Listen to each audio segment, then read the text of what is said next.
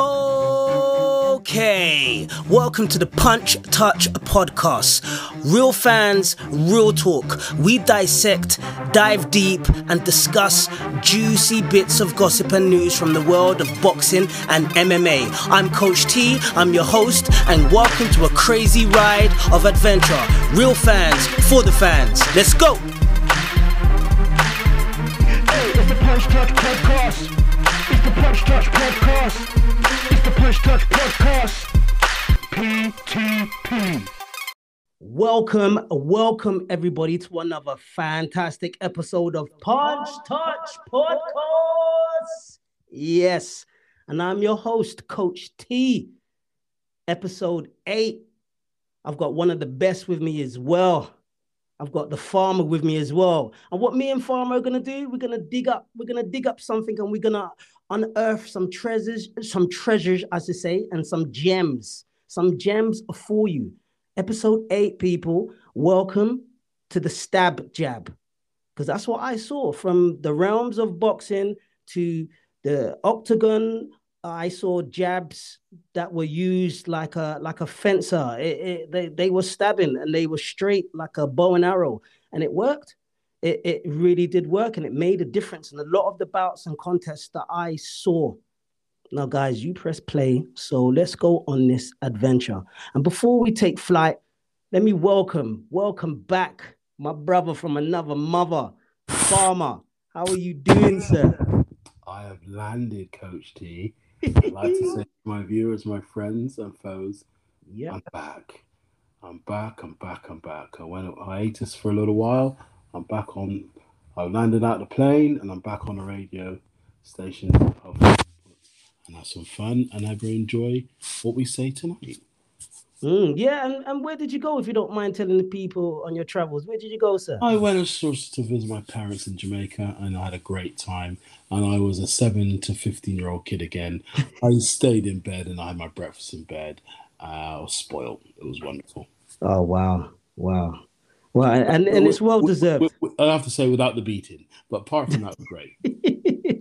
Yeah, and if we got anyone that's just pressed play, if you know about like the old school Caribbean way of discipline, you will know that you will have a choice of certain tools that could be used to discipline you in your adolescent nature. It's a fine line. It's a fine line between beating and pure straight fear. It's a very fine line. Okay, now speaking of fine lines, let's talk about boxing. Straight away, let's jump into this. We had an event on April the 9th, Saturday, and it was an interesting event. I would call him maybe slightly the old guard. Is he transitioned into the old guard? Triple G, Gennady Golovkin versus Murata. And that was at the Super Arena in Japan. And you know what Japan's like, man. They treated Murata like some like anime star, like he's big over there. And he's a good fighter. He's tall, he's rangy, and he's aggressive. This happened on April the 9th. I think the Zone had that. And it was a 12-round contest. There were belts on the line, a WBA Super World Middleweight Championship and the IBF World Middleweight Championship. Champions respectively, I believe, respectively champions. We got Golovkin with 41-1. Like, his only loss was against Mr. Cinnamon, Kaleno. Whether that was Kaleno after a Mexican barbecue or not, with the food and stuff, who knows? But, he's got that strike against a very good boxer. And you got Murata with 16-2. Golovkin's 40 years old. 40 years old, Farmer. He's 40 years old, working at a very high elite athletic performance rate. I mean, damn. We got Murata, who's 36. So he's got 4 years the younger. Murata's 6 foot. Golovkin's 5'10". Murata only had a 2-inch reach advantage at 72. Golovkin was 70. What can I say? Both of them have a very good KO ratio. Golovkin's got 36 vicious KOs. Murata's got 13 out of his 16 wins. So, both of them can bang, bang. Golovkin won. He won, and he stopped Murata with a technical knockout in round 9. very, very interesting fight. I felt that Golovkin started really slow, was getting bullied a little bit, but then he just went into his it's like some form of old school Terminator. He just walked him down and he threw some very vicious shots. What did you think about that fight, Farmer? I've got a couple of issues here, Coach T, and you probably may disagree, and the viewers might disagree. I'm disappointed in the 160 division right now. I'm not going to put a gloss on Triple G. Well done for winning. Let's be realistic. Man's 40 years of age. There's no challengers within this division. And if they do, these guys aren't fighting regular. It's a very, it burns my heart because a great division when back in the day, the Hagglers, the Hearns, Mm. Sugar, some great fighters, and we've just not having any value at the moment. Triple G's what 2.5 years out of the game. Even Murata has been out of the game for a while. True. I don't know what's been going. What's happened to the Carlo brothers? What's happened to Dries Andre? And even our own British fighters, back. No one's really doing anything. I don't know if it's down to the sanctioning bodies. Sorry, people, I'm seem to be ruminating and having a gripe here. But before I got into excitement of Triple G, I was excited because I like him and when he comes with the ferocity and he's brilliant. His jabbing is one of the greats I've ever seen. But we have to be realistic. It's probably one of the worst poor divisions in boxing at the moment, and unfortunately is one of the most prestigious divisions, and it's been awful. You got a 37-year-old, 40-year-old fighting for two belts. What's going on? Mm. Sorry, it's something. I sat here and thinking about it. I don't know how to deliver. I've delivered it starting off like a negative thing, but the 160 division right now across the globe is really poorly represented. Because now Triple G's won. Is he waiting for Canelo again for trilogy? Where's the challenges? I think so. I think so, but I don't know if Canelo's going to go for that. I think Canelo's on a different path. But you've made a very good point there. Like, what's happening to everyone else? Where's all the monsters at? Yeah, where are they? We got Carlo, Demetrius Andre. Why aren't they four? Two youngish guys. So it's the other one, Jermaine Munge. I just we even got our own in our own Eubanks. We got who's a traveling chap? Saunders, is it? There's no one doing anything. Mm. No one's pressing buttons to get for world titles. Yeah, you got Lara there is a WBA, Lara, and he's from the old guard, isn't he? Yeah, I'm sorry, I forgot Laura's still around. There you go. It's an awful conclusion that, why isn't Eubanks Jr. pushing for these fights? He's a youngish guy. He should be taking on Demetrius Andres. He should be taking on Maratas, things like that. He should be taking these guys on. Even Triple G now. Because the time he fights Triple G, he'll be 41. And Triple G, is he too old or is he too good for a poor guard of fighters, or is it down to the governing bodies not pushing it? And this is where the UFC has got a little bit on boxing at the moment, because it should be having the best fighting the best, and we've got a bit of a void there at the moment. I'm waiting for another type Mike Tyson or a Hagler coming through, but they're not seem to come. And if they do come through, they don't fight regular enough. So sorry, viewers, that I sound really panned on this. We should be talking about Triple G's performance, but I'm not also naive to think, come on, man's been out of the game 2 years. Yeah, he got back. It was a bit of a warm-up. They're after the big fights. But who is there to challenge Triple G or give him a run? A 40 to 41-year-old bloke a run. And if he does win, it's great because of his age. If he lose, he should lose because he's in his 40s. That's a good point. You make a good point there, to be honest. And you could see it, like as the fight started, his footwork wasn't quite as sharp as it used to be. He was a bit flat-footed, a bit labored, and it took him time to go through the gears. And when he did go through the gears, there wasn't as much gears as they used to be, to be honest. And he also beat a fading fighter himself. All right, game because he was at home, right? He's at home in Japan, and Japanese they're all game, aren't they? But it's all right having game. We want young, fresh blood fighting for those titles. Mm. Very good point. You know, when you put it like that, and it's true. The division seems a little bit in a. It's almost like it's like stasis. It's like it's not bubbling at the moment. It's a little bit flat. You Oh, know, but like you've left the top of some fizzy drink. It's just flat. yeah, the middleweights, and especially in our days, Coach T, it was the most exciting division ever because it is roughly the average weight, isn't it? The super middle or middleweight super middle. In 160, it was buzzing, man. It was absolutely buzzing. Mm. It's still, I find it. I sound really sorry, people. I really sound dumb, but I am. I'm frustrated to see nothing's happening. We got players who don't want to play. that's and that's not good when it comes to the world of boxing. That's really not good, especially for the fight fans such as ourselves. We want to see the best taking on the best. Always want to see the best taking on the best and the up and comers and that. But yeah, the division has been kind of quiet as well lately. You know, it's a bit quiet. You've even loosely Aaron Spence is probably going to jump up two divisions and challenge because there's no one there. There's really no one there, and he has a chance of winning the middleweight. He has a chance to be the middleweight champion. Mm. Really does. He's going to go what light middleweight. No one definitely got a middleweight champion before he retires in the next 3 years.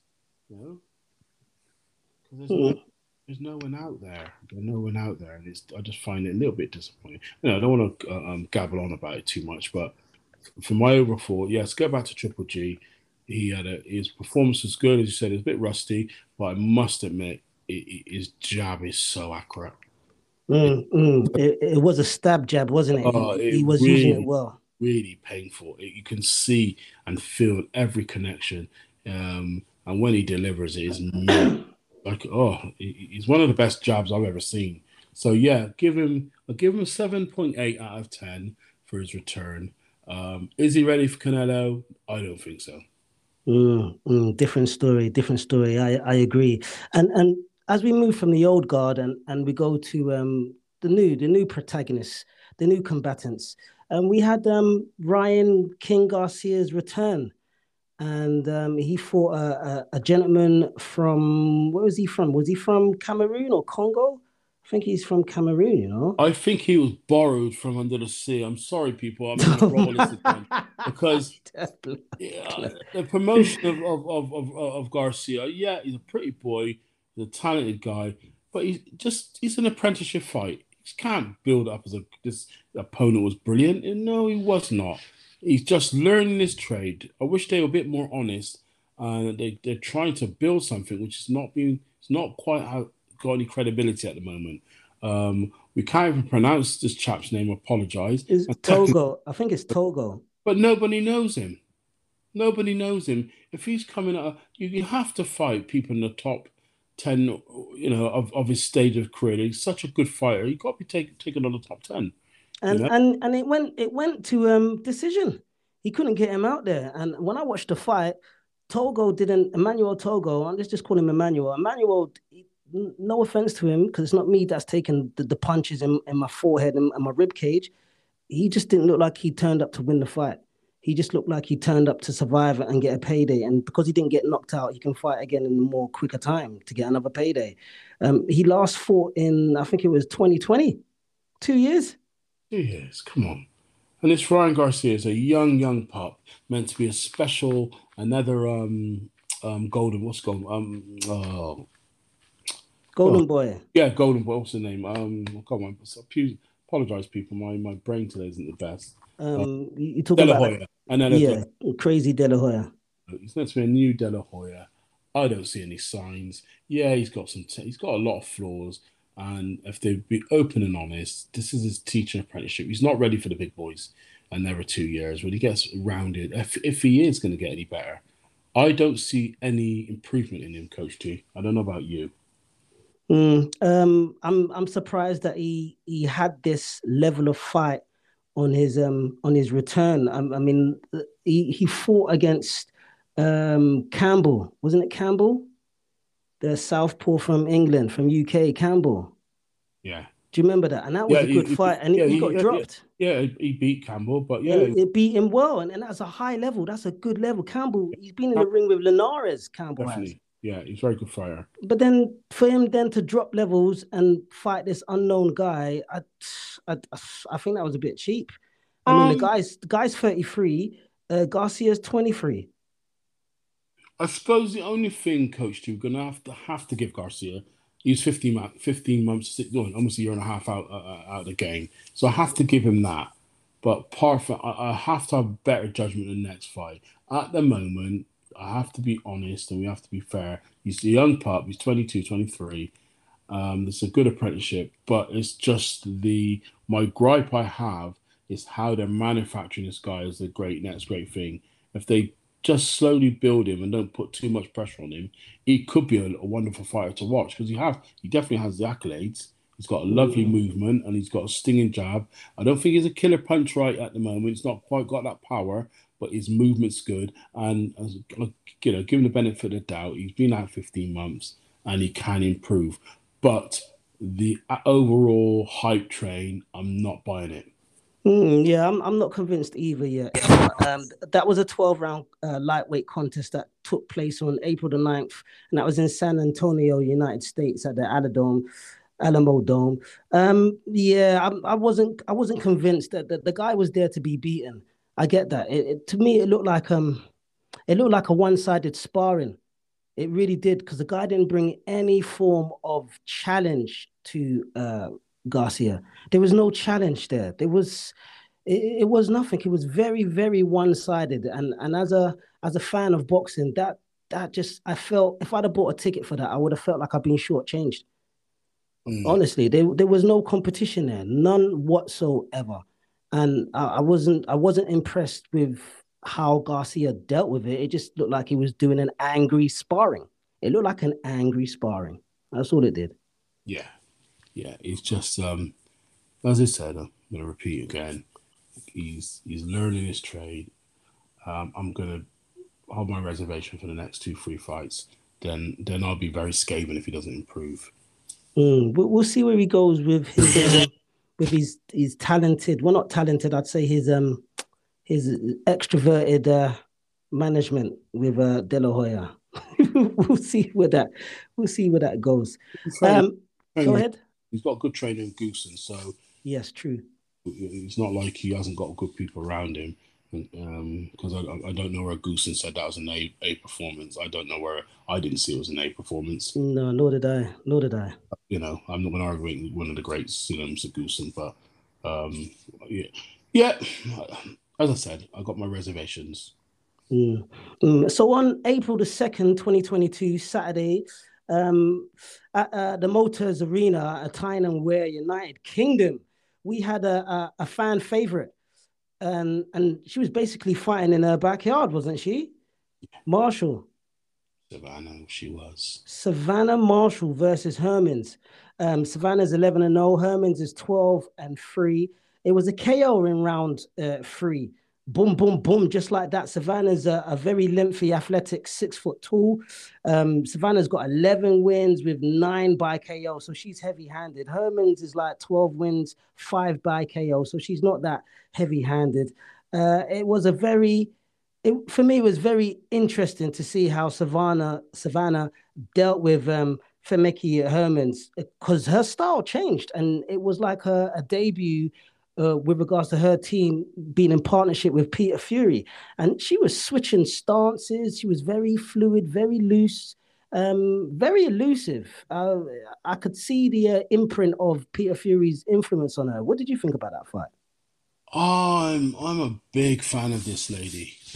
As I said to you, Coach T, probably previous on the show, I class her as a Viking. Northern lass, she's powerful. Very, very strong. Not as elusive as maybe others, but she's one of those ones can take the blows. But you're right, her movement, and she sat on her punch, because that left hook, if I remember rightly, is it left hook knockout? Yeah, it was. It swung her head round like The Exorcist, if you ever seen that film. Yeah. And we understand this, for Hermes is a really quality fighter. She's not twice won that belt, so she was no joke, as your famous quote. She was a credible opponent, and she Mm. took her out there quite strong. Remember, is that the same woman went 12 rounds with Clarissa? Yeah, I believe so. Yeah. I mean, must admit that was 4.5 years ago. We need to put the things in perspective. Clarissa was learning the game, but still, she was a game competitor, and Savannah just looked bigger, stronger. She's quite a worrying. I wouldn't like to go in the ring with her. I wouldn't like to flipping have a fight with her full stop, to be honest. She's a strong, strong girl. And whoever takes her out has to be nimble and quick because if she was her body strength will. I'm like a Tyson X type fighter. If she holds you and moves you around, round 6, 7, you'll be tired because she has that strength to continue it. Definitely, definitely, and I really did like the way she was her footwork. She was moving very nimble footed. The way she was moving, I'd never really seen that type of movement from her before, and she was switching stance effortlessly.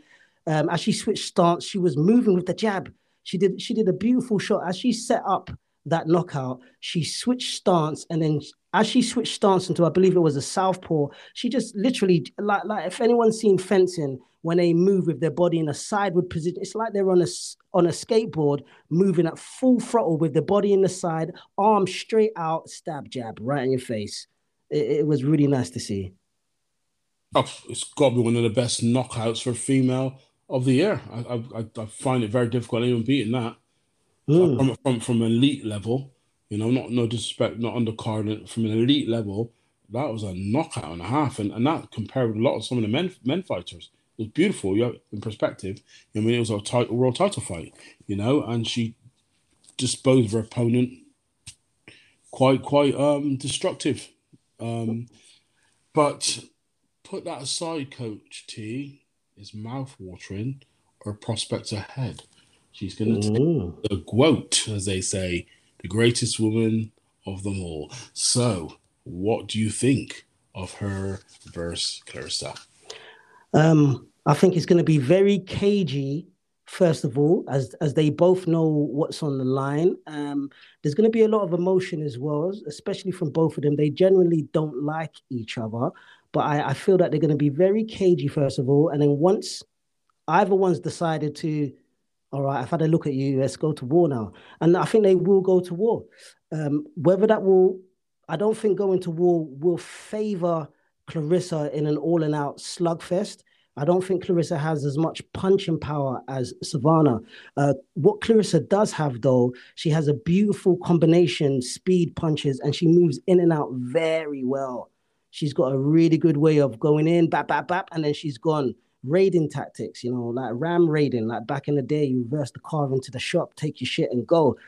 She's really good at that. If her feet get stuck, well, if it turns out to be a war, they both get emotional.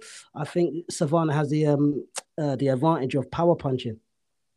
Yeah, that was I feel like quite apt when you said about the Ram Raid because the Ram Raid came out of Newcastle, the northeast, believe it or not. But anyway, I didn't know that. but now I'm a font of knowledge. Yeah, yeah, it was. So that would be, yeah. But I feel, I mean, I can see what Clarissa's saying. It can't be fought in the northeast if it is home advantage too much. If it was fought in London, I'm going to class it as neutral ground, even though it was a home fight. We'd like to see how Savannah will take under that pressure because Clarissa fights all over the world. So I think it's going to be a real close fight. But deep in my heart, my head says Clarissa, and my heart says I love Savannah to win it. And I just want it to be a great war, a great tactical fight.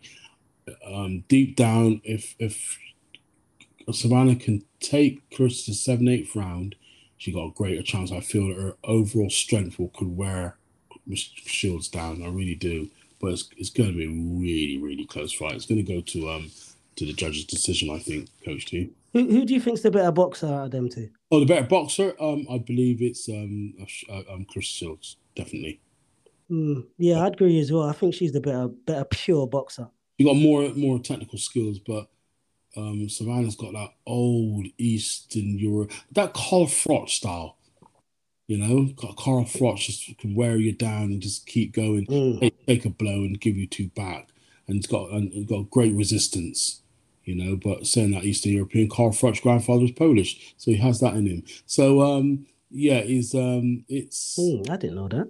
Oh, come on, I told you, Coach G, I'm fond of knowledge. Yes, you are. Yeah, so I really, Coach G, it's 55-45. I can't really make a decision on it, but I just can't wait to see it. It'll be a very interesting fight, and I think it's going to be. I hope it's going to be a good clash of styles as well. Savannah sits down and her punches, and especially as she starts to try and confuse Claressa with her footwork and switching stance, and then you got Claressa with her combination punches, and Claressa, she's quite fast. I think the speed would be with Shields, to be honest. Yeah, it definitely. But over the 10 rounds or 12 rounds women do, I can't remember now. But I think it's 10, 2 minutes. Yeah, so in the latter rounds, I feel that Miss Marshall, her strength can carry her through. I think she'll put it on her towards the end because I can't see Shields unless she just box on the outside and use her boxing skills and move. Can she do that for 10 rounds? Long time. And very tiring because Marshall will keep coming at you. She'll keep coming at you, and she's a big, big girl. Yeah, she is. So let's move on now. Recap with another fight I would like to talk about. It happened on March the 26th, 2022. It was in the First Direct Arena, Leeds. Somebody else was fighting in their back garden, literally.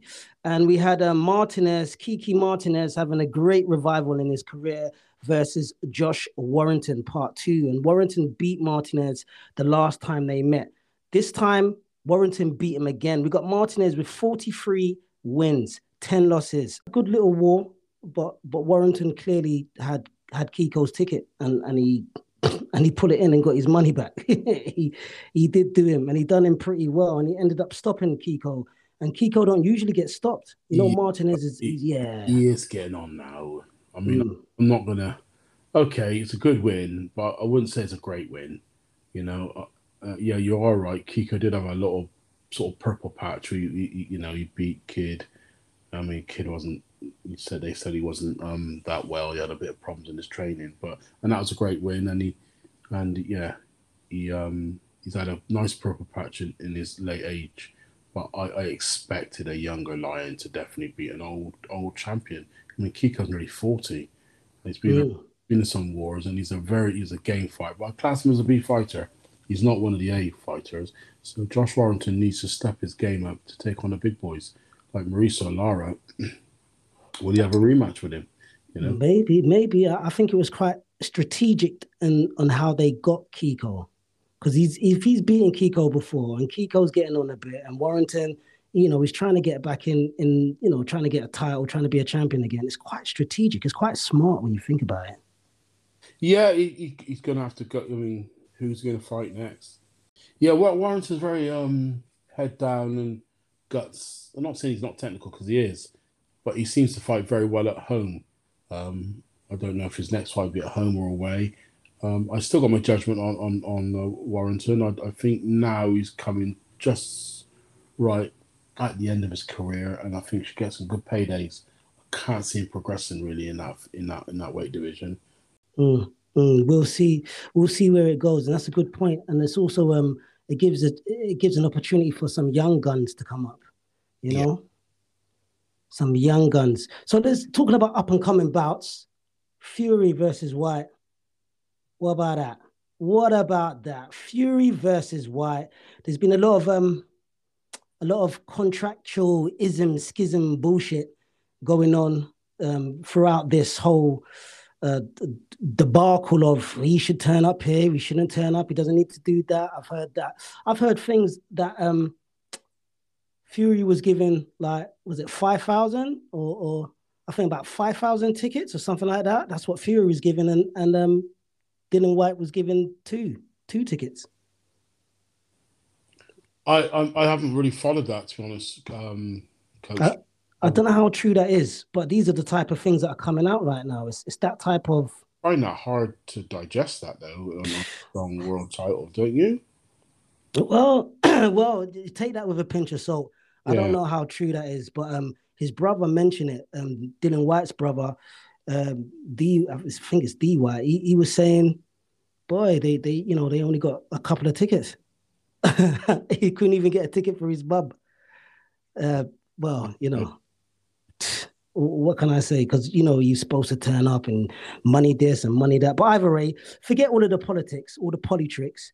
When they fight on April the 23rd, Saturday, Wembley Stadium, United Kingdom, when they have this 12-round heavyweight contest for the WBC and the Ring Heavyweight Championship, and I think there's also a trinket belt as well, isn't there? Some British trinket belt. Yeah, I don't know all of that. I apologize, viewers, that I'm not being offended. But what I will say is, it's not important, Farmer. To be honest, it's a trinket belt. I mean, what do you think about that? I'm looking forward with my one eye on. My one eye. People haven't gathered. I'm of Caribbean descent and Jamaican. I'll always back my Caribbean brothers. It's not a color thing here; is a national thing. I honestly see Dillian Whyte pulling up an upset, and I don't really think it's an upset. I don't think Tyson Fury's had his own way in all the negotiations and all the backbite and banter. Dillian Whyte, to an extent, have ignored him. And he said, I am doing exactly the same what Tyson Fury carried against the Klitschko's and everybody else, and he doesn't like it. And I don't care. He sang a Millwall song, basically. Nobody likes it, and I don't care. And he don't. So Tyson Fury, I think that's unsettled him a little bit. Dillian Whyte's going to give him problems. Dillian Whyte's going to get... And Dillian Whyte, let me tell you, people, he is going to chop the tree down. What I mean by that, Tyson Fury never gets his inner body tested. His abs and body will be tested. And remember, I'm telling you, in this fight, Dillian Whyte's going to wear his midriff down because no one ever does that. Because people say that range, his foot movement. Okay, that's granted, but Dillian Whyte will wear him down, and he's going to wear Tyson Fury down. He's going to aim for his body, and we're going to see a blueprint. You know what? I agree with you. I think he has the style that will be very effective against Fury, and his style is his nickname, isn't it? He's the body snatcher, and that's what he's going to do. And as long as he maintains that game plan, right, and because Tyson will lean that 20-odd stone on him, but he has to use his ragamuffin style to get him off him, but keep pounding away at that body. Keep pounding away. 7-8 rounds of that body. Fury was slow in the last 3. And I would not be surprised if Whyte stops him. You might think you're chatting rubbish, mate. Don't get me wrong. A fully motivated Tyson Fury could be anyone. I don't know if he is fully motivated. If he's up for this, yeah? I'm not sure. A lot of things, the deals haven't gone right, and and step aside money, people not turning up to interviews. Basically, Dillian Whyte's not playing any game they've offered. He don't like his promoter. He's not corresponding, not responding back to emails and phone calls and blah blah. He don't care. He wants to go in there and take the title. He's going to break the myth. He says he's going to beat the myth.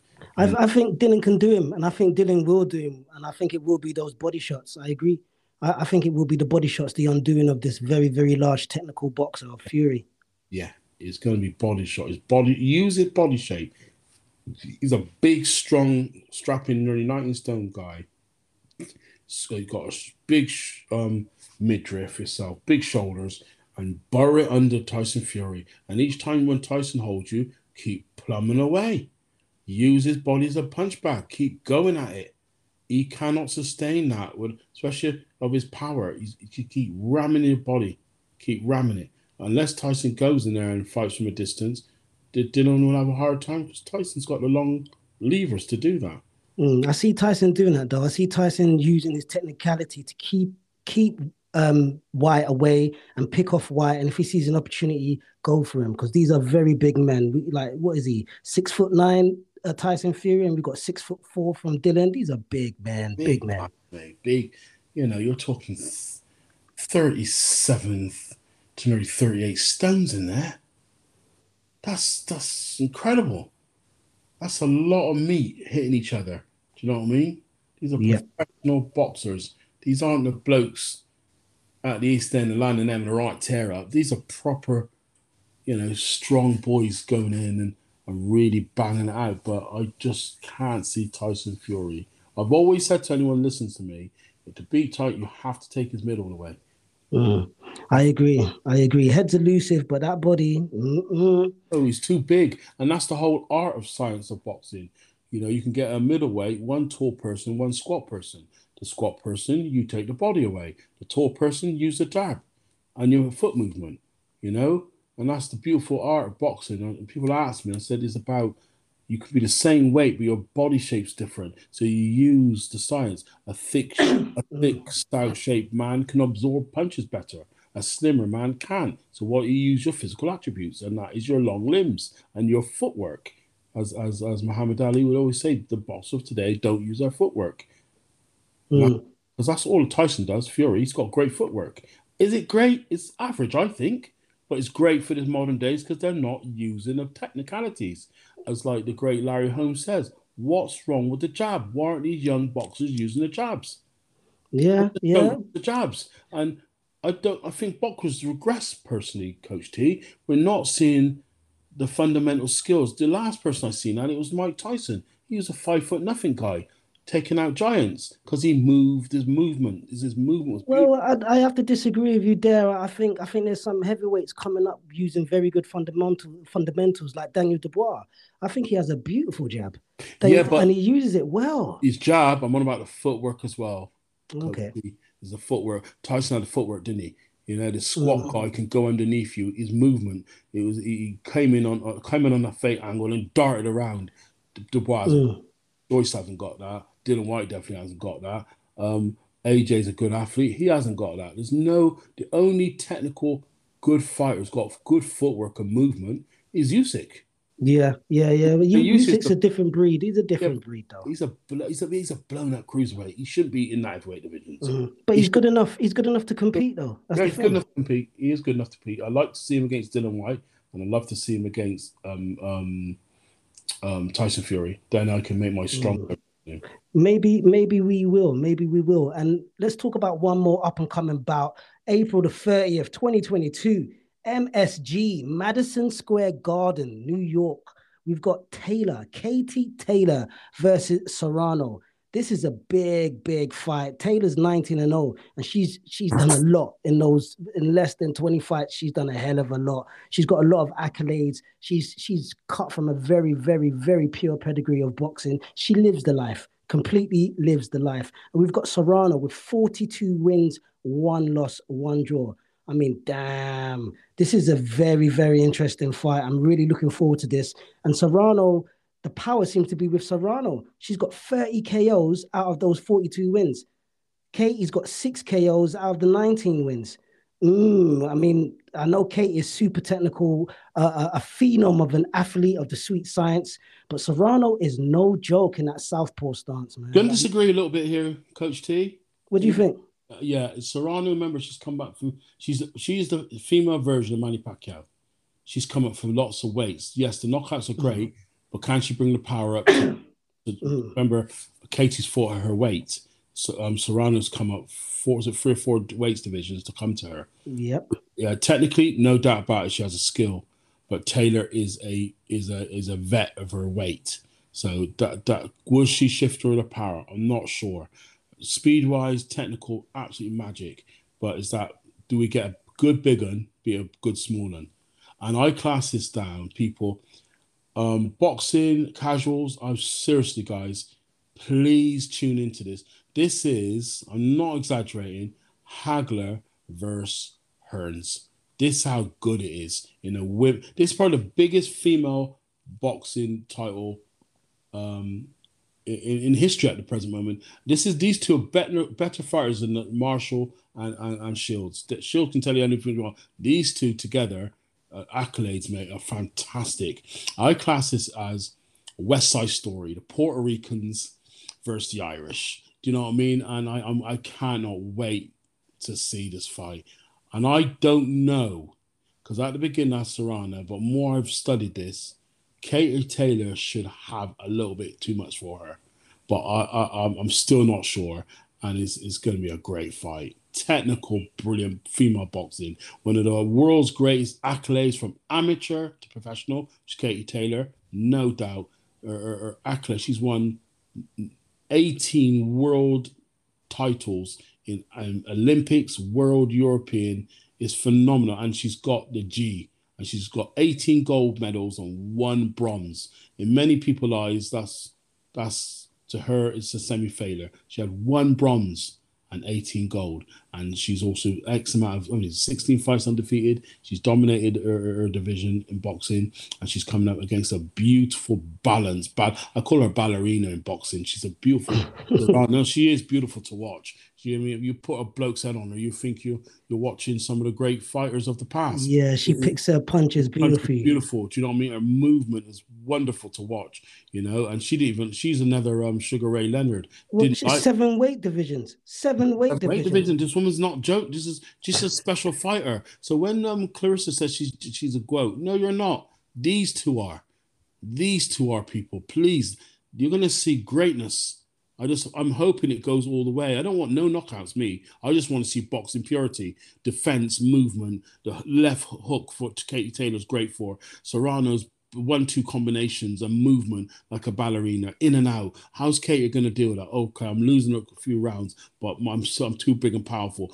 I'm going to grind her down to the latter rounds. It's going to be magic, mate. Remember in West Side Stories when the Puerto Ricans and the Irish are battling out with their knife fights, and they're going around, one doing street dance, the other one's doing the Irish jig. You know what I mean? It's going to be one of those guys. It is. It's going to be a spectacular fight, and I agree. I really do agree. Now they're both. It's very, very special to have these people in within our lifetime and to witness them fight the best versus the best, and that's what we want to see. And speaking of the best versus the best, let's talk about some UFC 273. Oh, damn, man! UFC 273. I know you salivating over what you witnessed in UFC 273, and it was a great performance, wasn't it? We're talking about Sterling, and that Sterling, the champion, Peter Yan. He was like the interim champion. There was a lot of controversy over it as well. There's a lot of controversy because Peter Yan got disqualified, no contest when he needs Sterling in his head back while Sterling was on the floor, which is an illegal thing. And it wasn't that he's on the floor; he had 3 points of contact on the floor, I believe. So you can't really do that. You can't do that. You can't do that really. And Peter Yan felt a bit bitter that he felt that Sterling was basically just taking the opportunity to kind of fake how bad the injury was, and because he couldn't continue, that's how it went down. And so there was a bit of bad blood in this. And that was a co-main event. The co-main event, and it happened. Where did this happen? This happened, obviously, it happened in the States. I think it was Jacksonville Arena. Aljamain Sterling, 21 wins, 3 losses. Peter Yan with 16 wins, 3 losses. Mate, what I saw was technical brilliance that overcome and nullified another opponent's attributes. Sterling won, and he won very, very, very, very well. What do you think about that fight? I've got my one eye on people. I apologize. The reason why Coach T mentioned we're salivation because we are Jamaican heritage, or we're Jamaican boys, and our Jamaican boy won. American Jamaican boy won. He had the flag, and that's why I'm over the moon. I'm sorry, but I'm not. Secondly, it was controversial. I mean, Dana White had his dig. He thought the judges was wrong and poor. But I think Dana needs to open his eyes. There was 10-8s, 2 10-8 rounds, mate, Dana. He had what's the Funk Masters Sterling's nickname when he puts you on your back? He's like a backpack. He's a backpack. He backpacked Yan, and he battered him. Right, as you said, he took away his skill set, and he was like a magnet on his back, and he controlled him. Close fight, no doubt about it. But I believe the 2 rounds Aljamain won was still 10-8s. So when you do the scoring, it was a split decision. I think it was fair. Don't get me wrong, Jan won, I think was one for the first round and definitely the last round. But in between that, the 2 rounds got outdone. And the third one was quite close. So I thought it was a fair score, but I have to put my hat off to Petr Yan. He's definitely one of my favourites. He's quite a scary guy. And we just saw the blueprint from Sterling, how to beat someone of striking ability. So I think Jan's striking ability in all divisions has to be in the top 2 or 3. His striking ability is frightening. So the game plan Sterling's mob had was exceptional. He kept his composure. He held his ground. His timing was good. He got him, and once he clamped his legs around him, he just did what he wanted. It was brilliant, over the moon, and Jamaica's got a world champion in UFC. We have Leon Ed, who's going to be second. We're going to have Dylan White, who's going to take the title. It's going to be a wonderful time for the small island of Jamaica. We will have 3 or 4 world titles coming up very soon. There'll be a lot to celebrate for sure. Definitely a lot to celebrate, and it's really good to see. Isn't that the first Jamaican champion in UFC? Yeah. Well, yes. I mean, you got Jamaican blooded Overeem. I mean, did he ever win? Yeah, UFC? but did Overeem have the flag? Did he have the flag underneath the C? No, he didn't, mate. No, Aljamain got the flag underneath the C. Yes. He's got the second most wins in UFC bantamweight history. He's a very, very difficult fighter to come against. Yeah, his ground game's quite unique in his style. There's there's no one like him. None of the Dagestanis fight like that. None of the Russians. None of the Sambo fighters. He's a very what am I saying? It's a very yardman style. I mean, one style. You know what I mean? It's just typical Jamaican, developed his own. And what I make it very clear why this one was amazing. People don't realize Sterling's had some major neck and spinal problems. Yes, he has. He had to have some of his bones replaced, I believe, in his vertebrae or his neck. Vertebrae and fused, whatever they did. These things aren't overnight things get back. I'm a testament to that. I'm still not recovered. So how this young man's recovered, and not just that, not just fighting an amateur level, fighting elite level and becoming world champion. And why I'm glad for him, right? Them beating him, moaning about his grandparents used to give him back in New York, right? Coming to fruition, all right? Stop moaning about your grandmother and grandfather. They didn't give you some beating for a reason, right? And he's come out of all of that, and he's now world champion. He's going to earn some good money, and he's going to finish him and his girlfriend a doctorate, what they're going to do, and have his own gym. And he wants to have a gym in Jamaica. And I salute you, my brother. I hope you can have some more defenses and make some decent money. You did a fantastic job. I agree, man. It was a beautiful job, beautiful strategy, beautiful heart, and he was up against a Russian monster, full stop. And he done well. He nullified him, and that's what he said he was going to do. Speaking about nullification, let's talk about some brutality. This is one of the reasons. What I'm about to say and what we're going to talk about is one of the reasons why, welcome to the Stab Jab, episode 8. Alexander Volkanovski versus the Korean Zombie. I mean, damn, Alexander Volkanovski, he's a champion, featherweight champion. He's second longest active UFC win streak with 10. He's got a massive high strike rate. He's against the Korean Zombie, who's number 4. He's got the third most finishes in the UFC featherweight history. He's got the third most performance awards in UFC history as well. So that means he gets paid, he gets his bonuses. And it looked like completely different levels. I mean, the strikes from Volkanovski was almost sickening. That jab, he's almost like he was just trying to, it was like he was a very slim lady with a very large fat husband, and he was just feeding him and feeding him and feeding him and feeding him. And he just didn't stop. He was just constantly ramming his knuckles in his face, in his mouth. And he just busted him up with speed, accuracy, precision, and brutality. Oh, mate, everyone was happy. The best title fights. Yeah. I like anyone to go back in the archives and wish to. I'm not on about wars.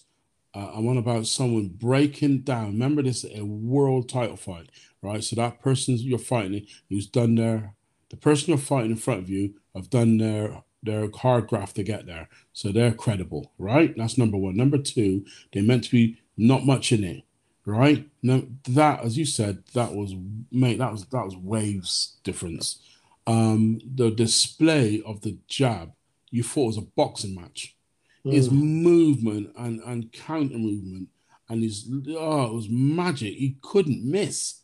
He couldn't miss. And I have to say this, thank you to Herb Dean.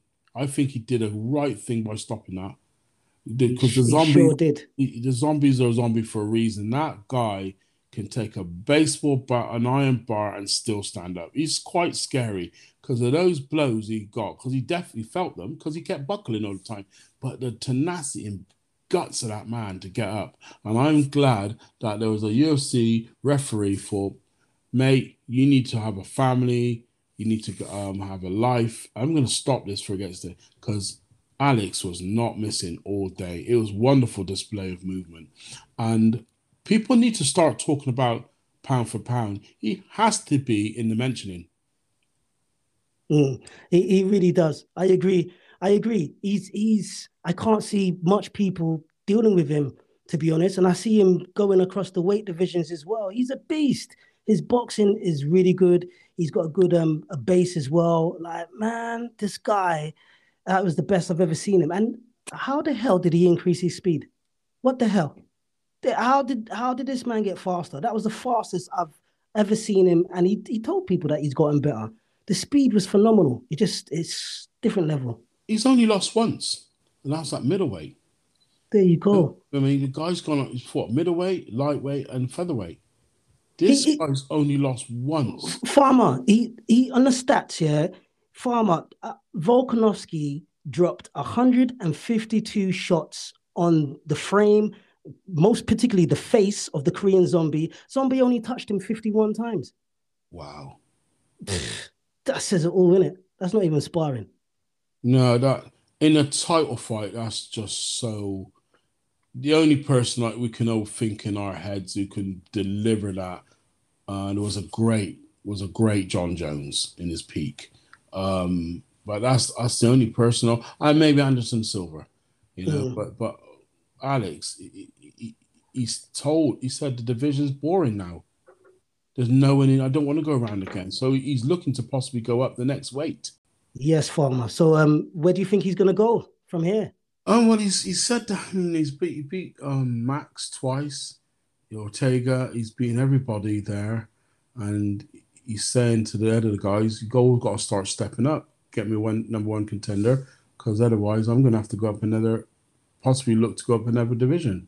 That was a good fight with Ortega as well. Ortega almost had him in submissions twice, I believe, in that fight. But my God, isn't he tough? And but once he get his hands get going, I mean, personally speaking, Holloway beat him in the second one. I don't care what you want to tell me. He knows that. He beat Holloway in the first, fair one, but I think Holloway beat him in the second one. That was a great. I agree. I agree. I think Holloway. I don't know why the judges give him that, and that's another stage, Coach T. Some of the scoring over the weekend was a little bit, shady because we haven't even gone to one of the other one, Burns against Kazmat. Kazmat Chimaev. That was a wonderful fight. God, Oh mate, that was that's gonna be one of those classics, isn't it? Yeah. And I thought the scoring there was, when you hear a unanimous decision, I don't know what fight they're watching. I really don't. I can see the argument for Jan and Sterling to a point, but I cannot see how they scored that unanimous. So for the viewers, sorry to cut you there, just for the viewers to be on track what we're talking about, we're still with UFC 273, and this wasn't a co-main event or anything like that. This was Kazmat Chimaev, up and coming, shining, brutal monster, versus Gilbert not Gilbert, Gilbert. That's a good little nickname though. Gilbert Burns, who was a tried and tested monster. I mean, he had a great fight against Usman as well, which is another beautiful master of the stab jab. Usman, he's got it to a key. So I just want the people to know this. Yeah, Chimaev, he's not even ranked in the top 10. He's not even ranked in the top 10. Well, technically he's number 11. He's fighting Gilbert Burns, who's ranked number 2. Chimaev is undefeated with 10-0. He's outstruck UFC opponents 254-2. Like I think that's unheard of, to outstruck someone 254 like strikes and the person only threw 2. That's like a bully in a schoolyard beatdown, isn't it? Like, plus the guy that he was beating down had people holding him down. And you got Gilbert Burns, 10 first-round finishes.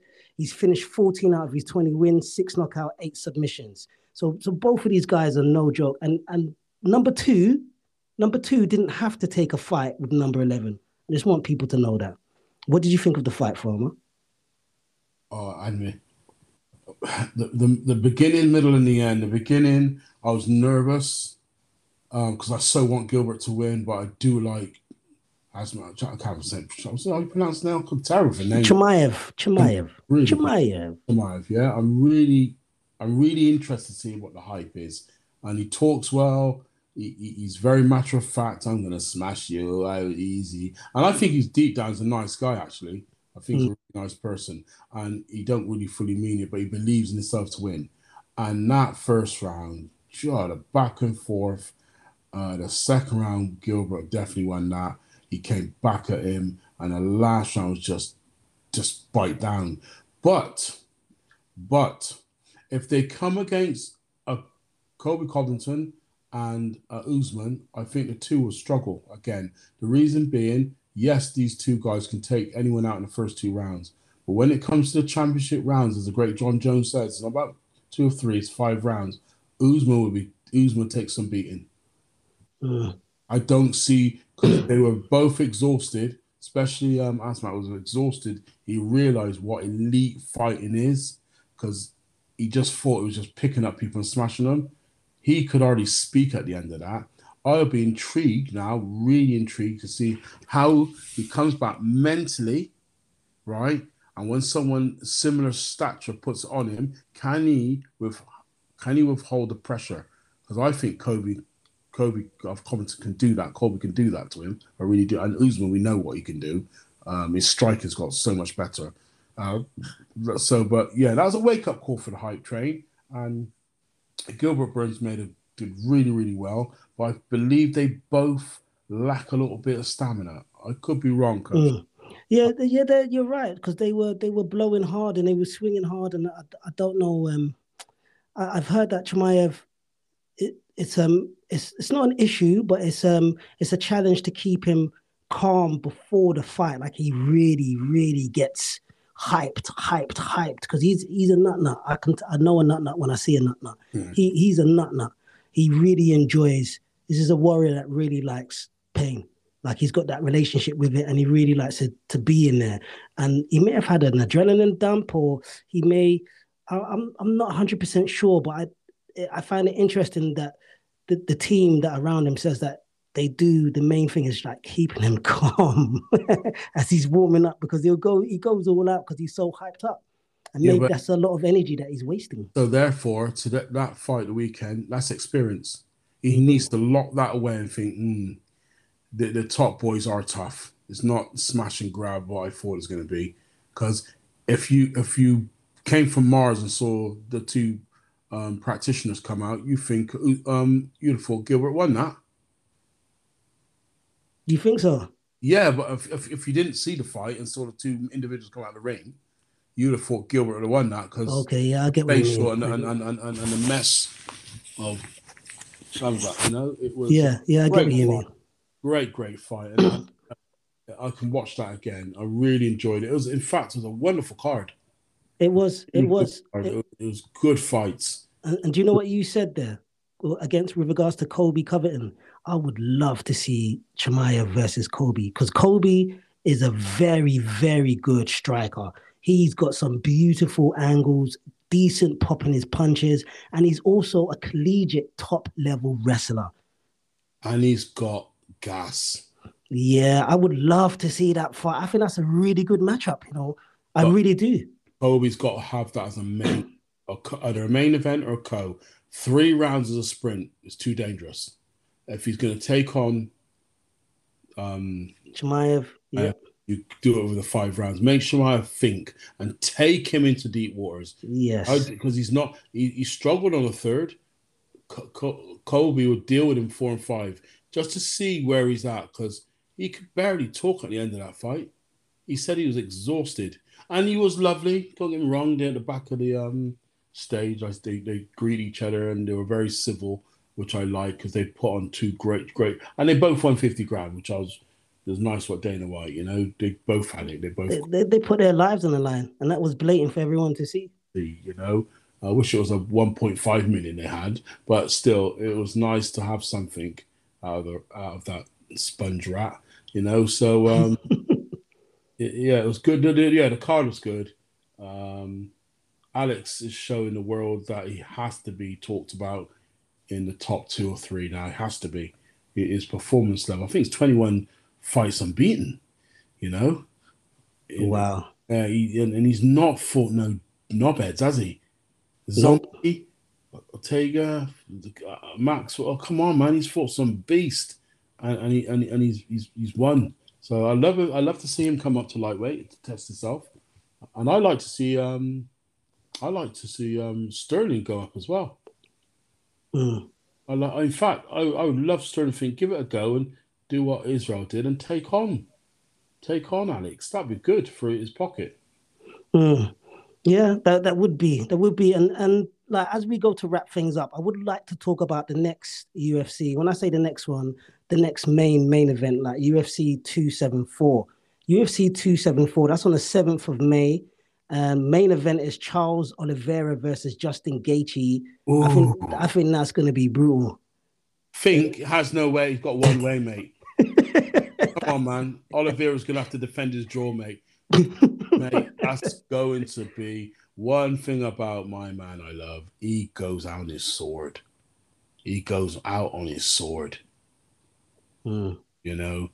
Oliveira's got to be on his game, mate. If he ain't, he's going to sleep. Because he traditionally doesn't start very well.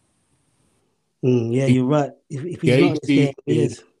Gaethje's kicks are arguably second best in the game, and his wrestling is just top level, but he's just out and out.